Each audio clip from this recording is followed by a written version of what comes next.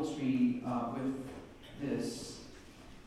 You've heard of Name That Tune? Well, I've also seen them where they complete the song. So I'll give you a few lines of it or something. Let's see if you can complete the song for me. The first one has been written in the last, 25 years. So that's pretty fresh for Grace Covenant. So hang with us there. But it says, over the mountains and the sea, your river runs with love for me. And I will open up my heart and let the healer set me free. I'm happy to be in the truth, and I will daily lift my hands, for I will always sing of when your love came down. Do you know what? I could sing of your forever. That's good. Okay. We have a few that know that. 3 of you knew that one. That's great. Let's see if I can do a little better here. How about, oh love of God, how rich and pure, how measureless and strong. It shall forevermore endure, the saints and angels. Some of you had that. That's okay. That's better. Third one, and then I'm done.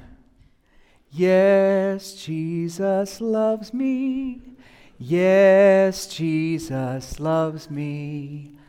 Yes, Jesus. How do we know?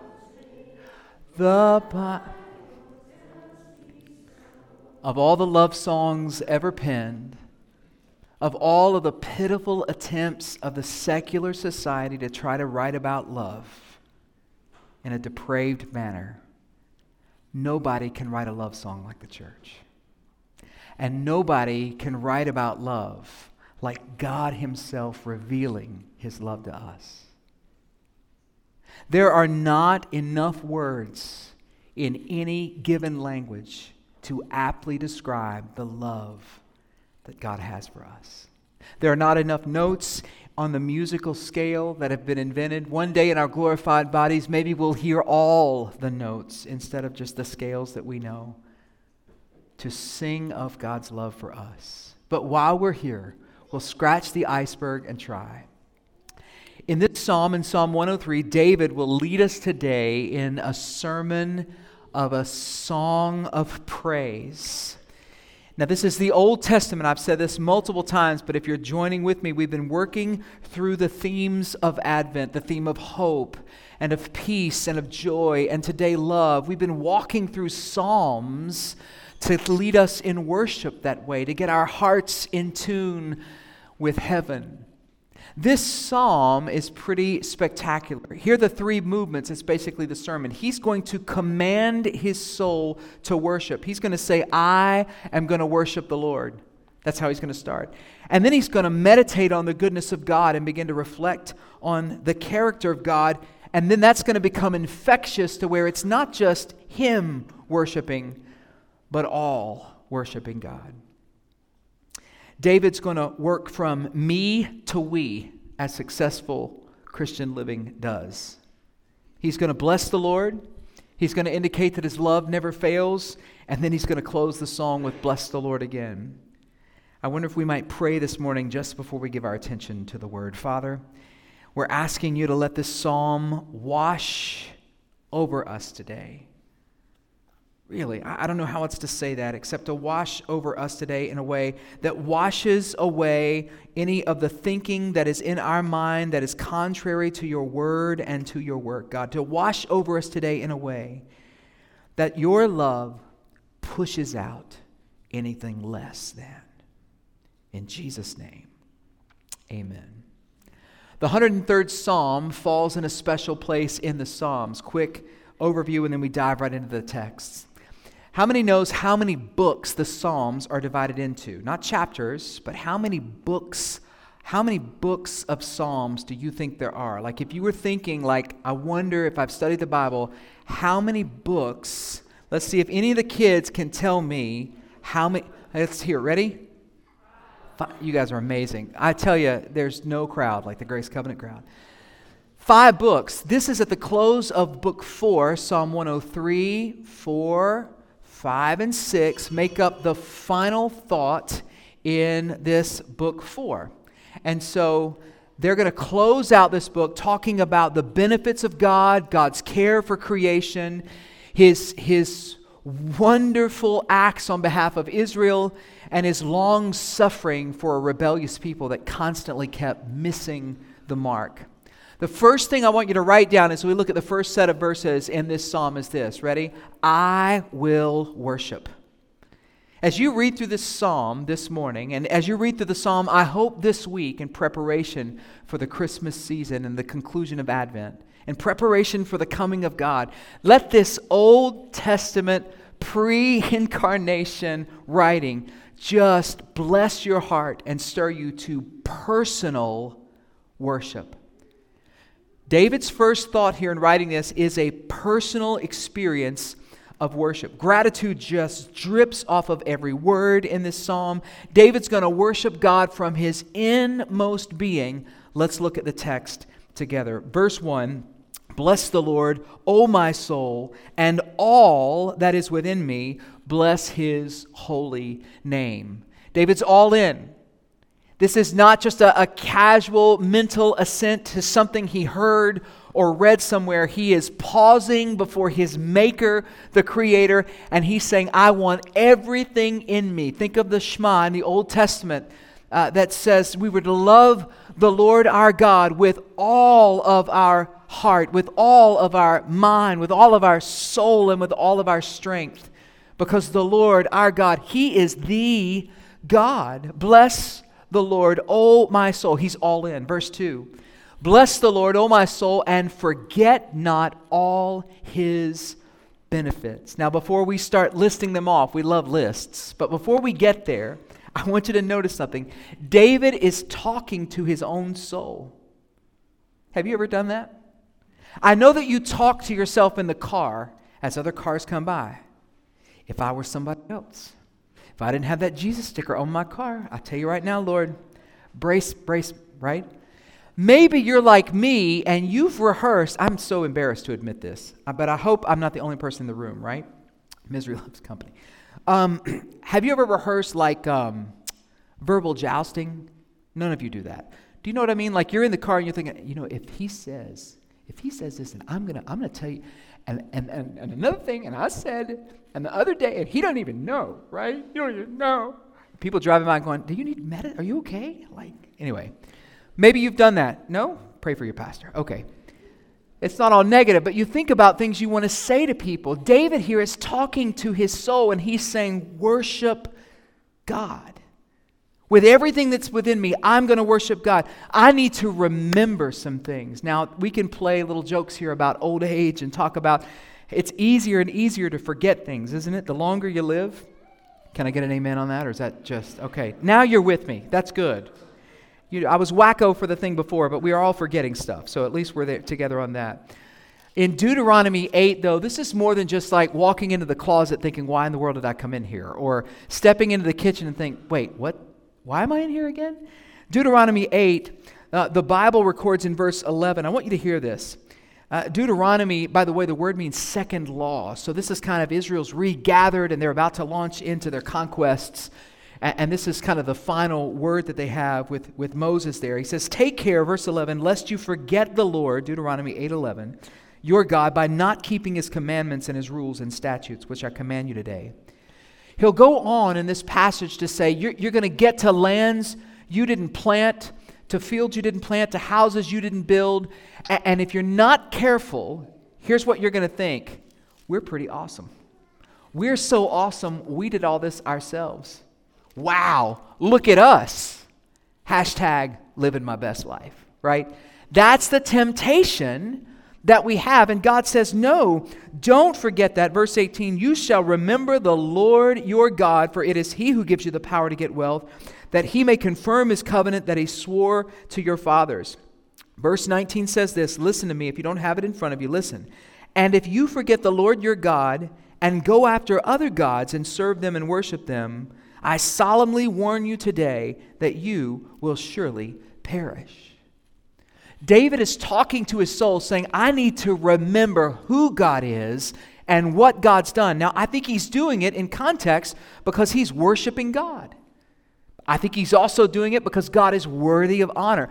But I think he's also doing it because he knows there's a consequence when we worship anything other than God. You say men aren't engaged in idol worship today. Well, again, I've said this multiple times, but not necessarily in the carving of graven images, but we sure have things that dominate our thinking. And anything that you can't stop thinking about or you can't do without, if it's not God, it's probably an idol. We need to remember who God is and what he's done. What are some of the things that he's done?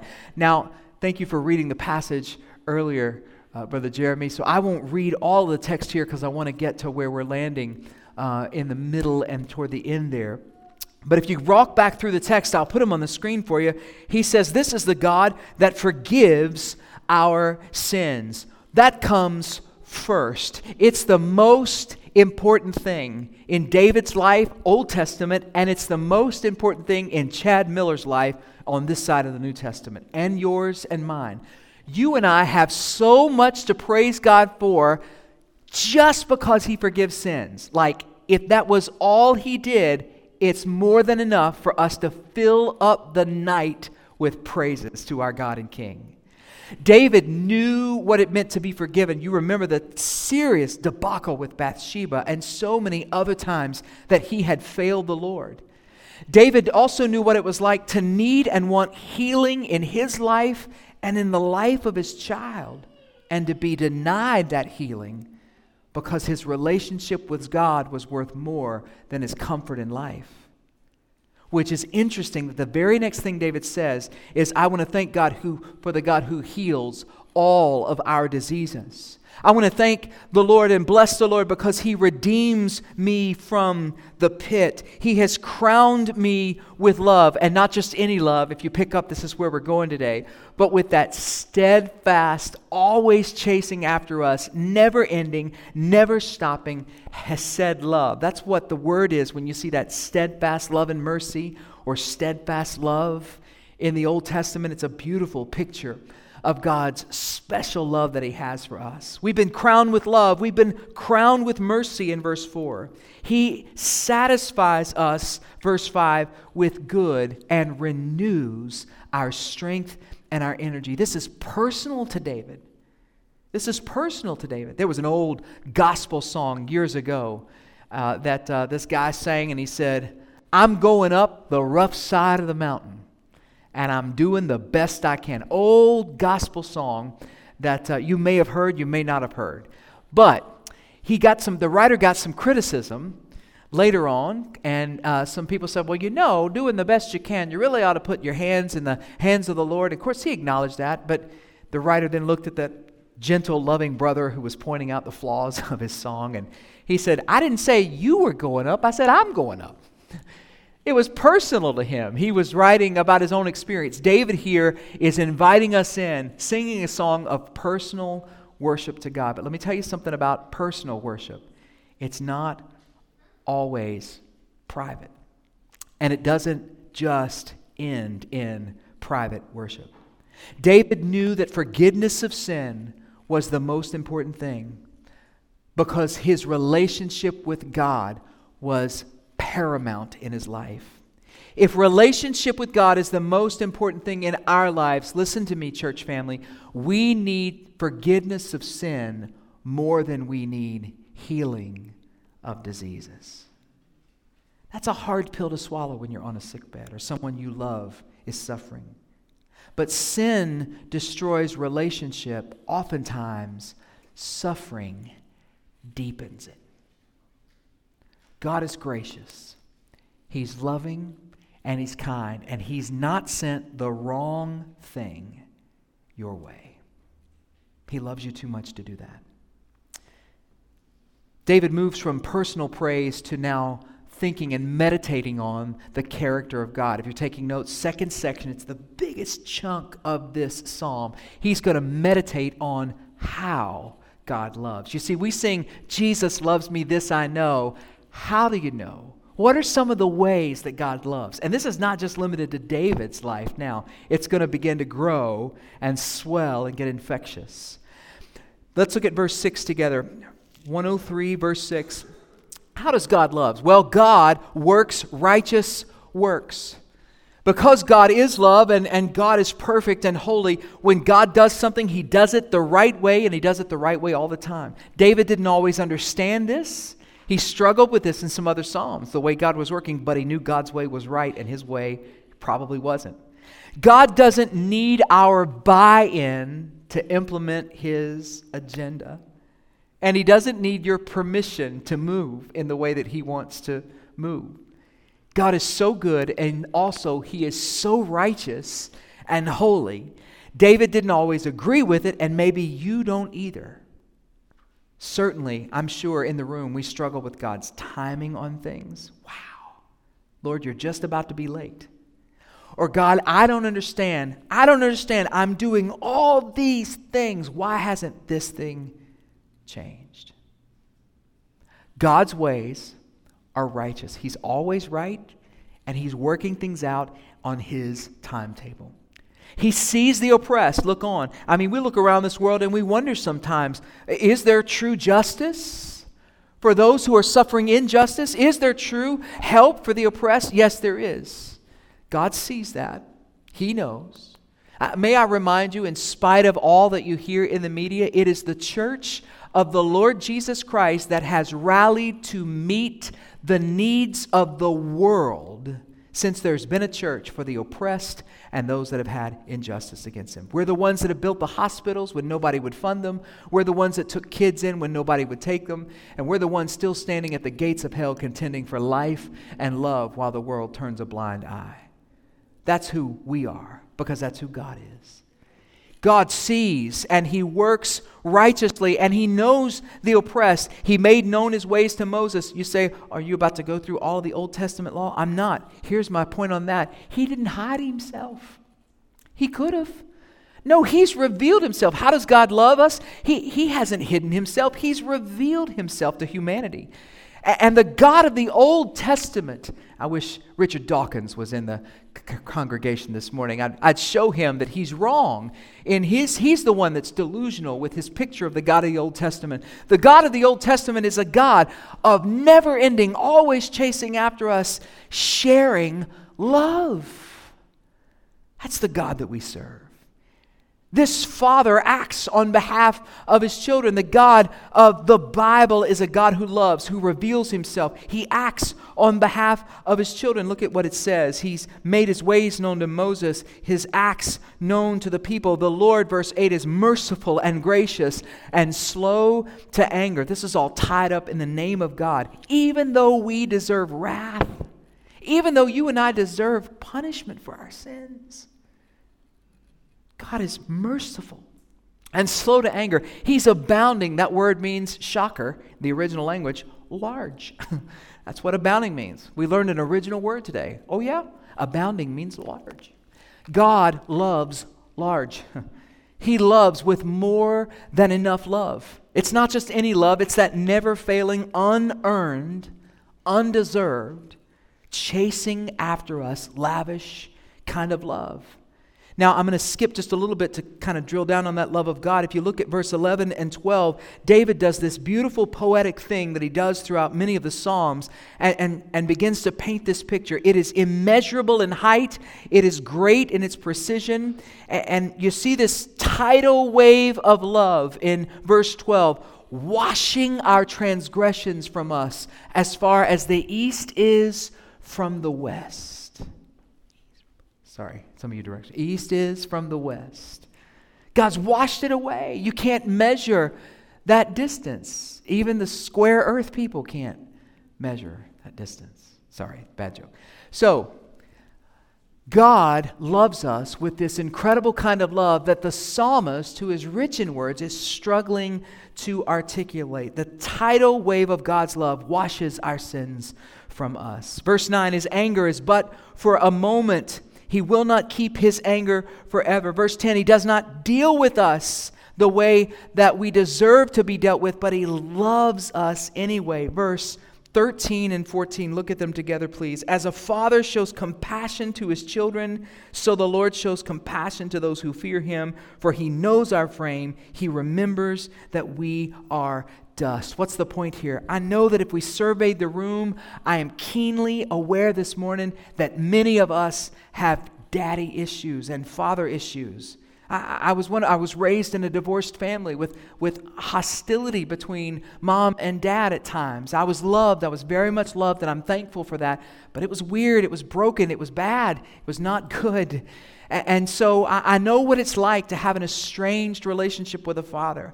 That's not the picture God's trying to call to your mind when he's calling and using the imagery of a father. This is a perfect father, an always present father who will protect and provide and pour out his unconditional love on you. You can't earn it. You didn't do anything to earn it, and you can't do anything to lose it. God loves his children. That's a good father. Now, it's good to reflect on just how different God is from us. And if you didn't pick up on some of that, David drives it home in these next couple of verses, and then we round the corner to the end. He looks at these last few verses, verse 15 and 16. Right before I get into that, listen, here's what the point he's trying to make. We are not God, and God is not a man. He's never been caught off guard. I'm constantly caught off guard, right? What? You do a news feed and you're like, what just happened? He's never been caught off guard. God has never entertained a sinful thought. He's never sinned. You and I are experts at it. We meditate on it at times. God is not like us. He is perfect and we are not. Isaiah the prophet, speaking on behalf of the Lord, said, the Lord says this, my thoughts are not your thoughts, neither are your ways my ways, declares the Lord. Isaiah uses some of that imagery too. For as high as the heavens are, that's how high my thoughts are than yours. David draws a distinction between finite man and infinite God. Verse 15, he said, as for man, his days are like grass. He flourishes like a flower of the field. For the wind passes over it, and it's gone, and its place knows it no more. I doubt any of you wrote that verse in somebody's Christmas card this year. Hey, I was thinking you reminded me of the Bible. You're like grass.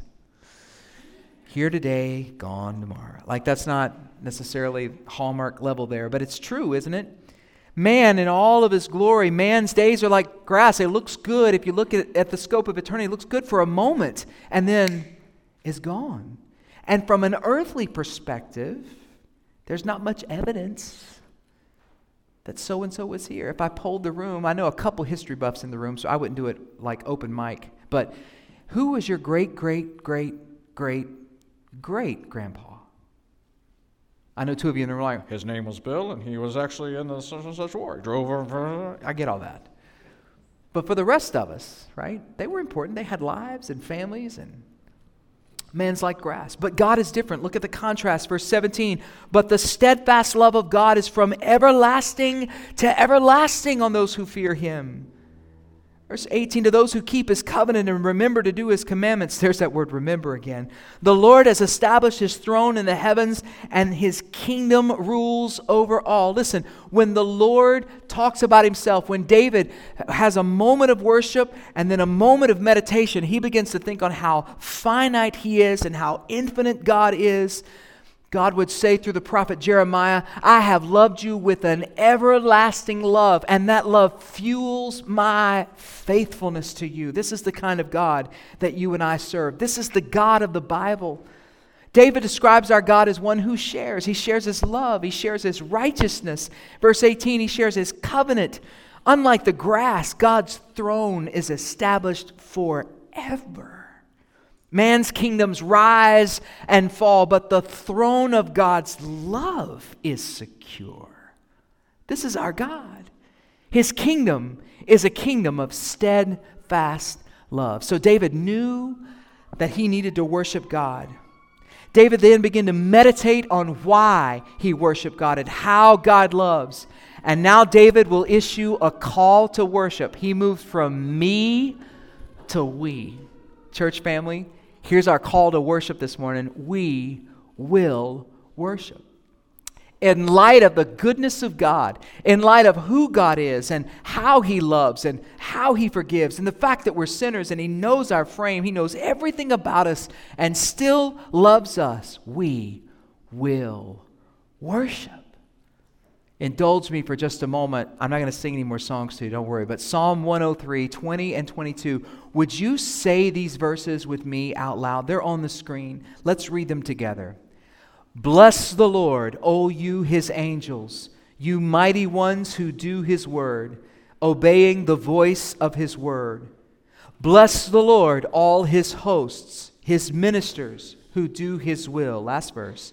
Bless the Lord, all His works in all places of His dominion.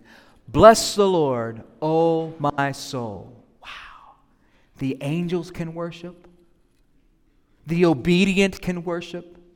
His ministers worship. His work speaks for itself. And the message His work proclaims is, our God loves large. All creation will bless the Lord. David sings this song hundreds of years before the star appeared in Bethlehem. Can you imagine if David would have been alive, and been the narrator of the Nativity? Wow. But here's the deal. The Holy Spirit of God used all these men to write Scripture all throughout these years. They wrote down the very words of God. It's amazing how God did that. Their authorship, certainly of David here, I've mentioned him multiple times. But we can have an intimate relationship with the main author, and that's God Himself. David attempts to describe God's great love with immeasurable distances to get the point across, in all directions, vertical and horizontal. Paul does something similar in Ephesians 3 when Paul says, we need the strength to comprehend what's the breadth and the length and the height and the depth, to know the, look at it, love of Christ that surpasses knowledge. To know something that we can't know. I love it. That we may be filled with all the fullness of God. What's the message of Advent? God is love. 1 John 4, the Bible tells us that God is love. And here's how He loves. In this, the love of God was made manifest among us. God sent His only Son into the world so that we might live through Him. In this is love, not that we love God, but that He loved us and sent His Son to be the Savior of the world, the propitiation, the substitute, the payment for our sins. Not only is God love, but God loves abundantly. Remember when the angel appeared to Joseph, he was having some second thoughts and wondering what in the world he's going to do with this now dilemma, because Mary is pregnant and there's scandal connected to that. And the angel appears to him and says, don't be afraid. Don't be afraid. She's going to bear a son, and you're going to call his name Jesus, because he will save his people from their sins. Although our lives are frail and fleeting, God loves us with an everlasting love. It's hard for us to wrap our minds around things that are everlasting, always have been, always will be. God has promised to bless those who fear His name, and nothing can hinder His work. In light of such magnificent mercy and covenant love, we will bless the Lord. It's a giving love.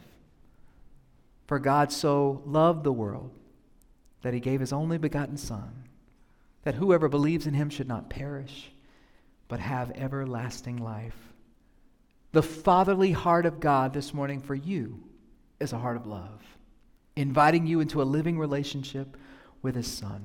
I'm going to ask Julia to come to the instruments this morning, and I'm going to close with a reading from Romans 5. It's a fantastic passage of Scripture. If you've got your Bibles there, you can turn with me. I'll have some on the screen for you. It's rich to see it right in front of you if you want to pull it up. Here's what I would say. What a song of love. What a love that never fails. What a God that would reveal all this to you, to me. The Bible says in Romans 5, verse 5, and hope, after he's listing all these characteristics, we have a hope of glory, and that hope doesn't put us to shame because God's love has been poured into our hearts through the Holy Spirit who's been given to us. Verse 6, for while we were still weak, at the right time Christ died for the ungodly. Wait, I'm skipping past the manger. Remember, in Galatians, Paul would write, at the fullness of time had come, God sent forth his Son. Now Paul writes, at the right time Christ died for the ungodly. For one will scarcely die for a righteous person, though perhaps for a good person one would dare even to die. Verse 8, but God showed his love for us in that while we were still sinners, Christ died for us. Church family, let his love wash over you today. In a world of broken promises and broken relationships and sometimes lost love and affection. Sinner, this morning, if you don't have a relationship with the Lord Jesus Christ, in God's love, he's inviting you to life.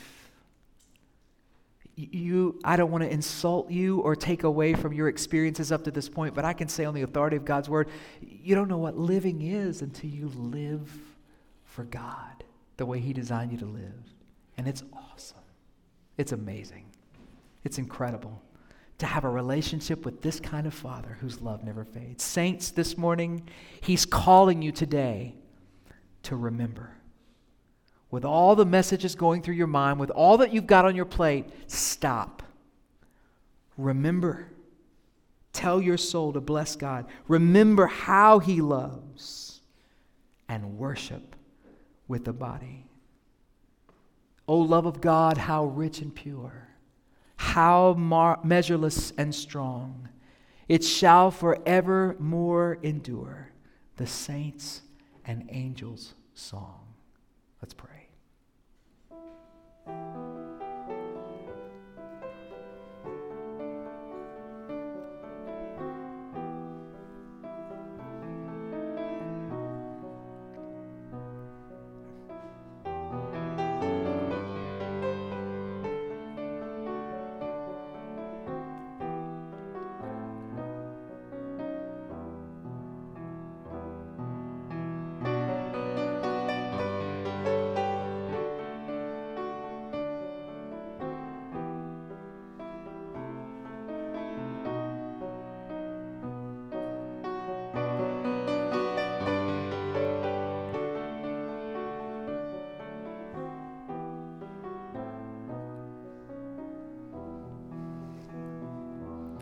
Father, we love you so much that we are woefully inadequate, insufficient for the task to even worship you in a way that you deserve, and yet you've given us so much guidance in Scripture on how to do that.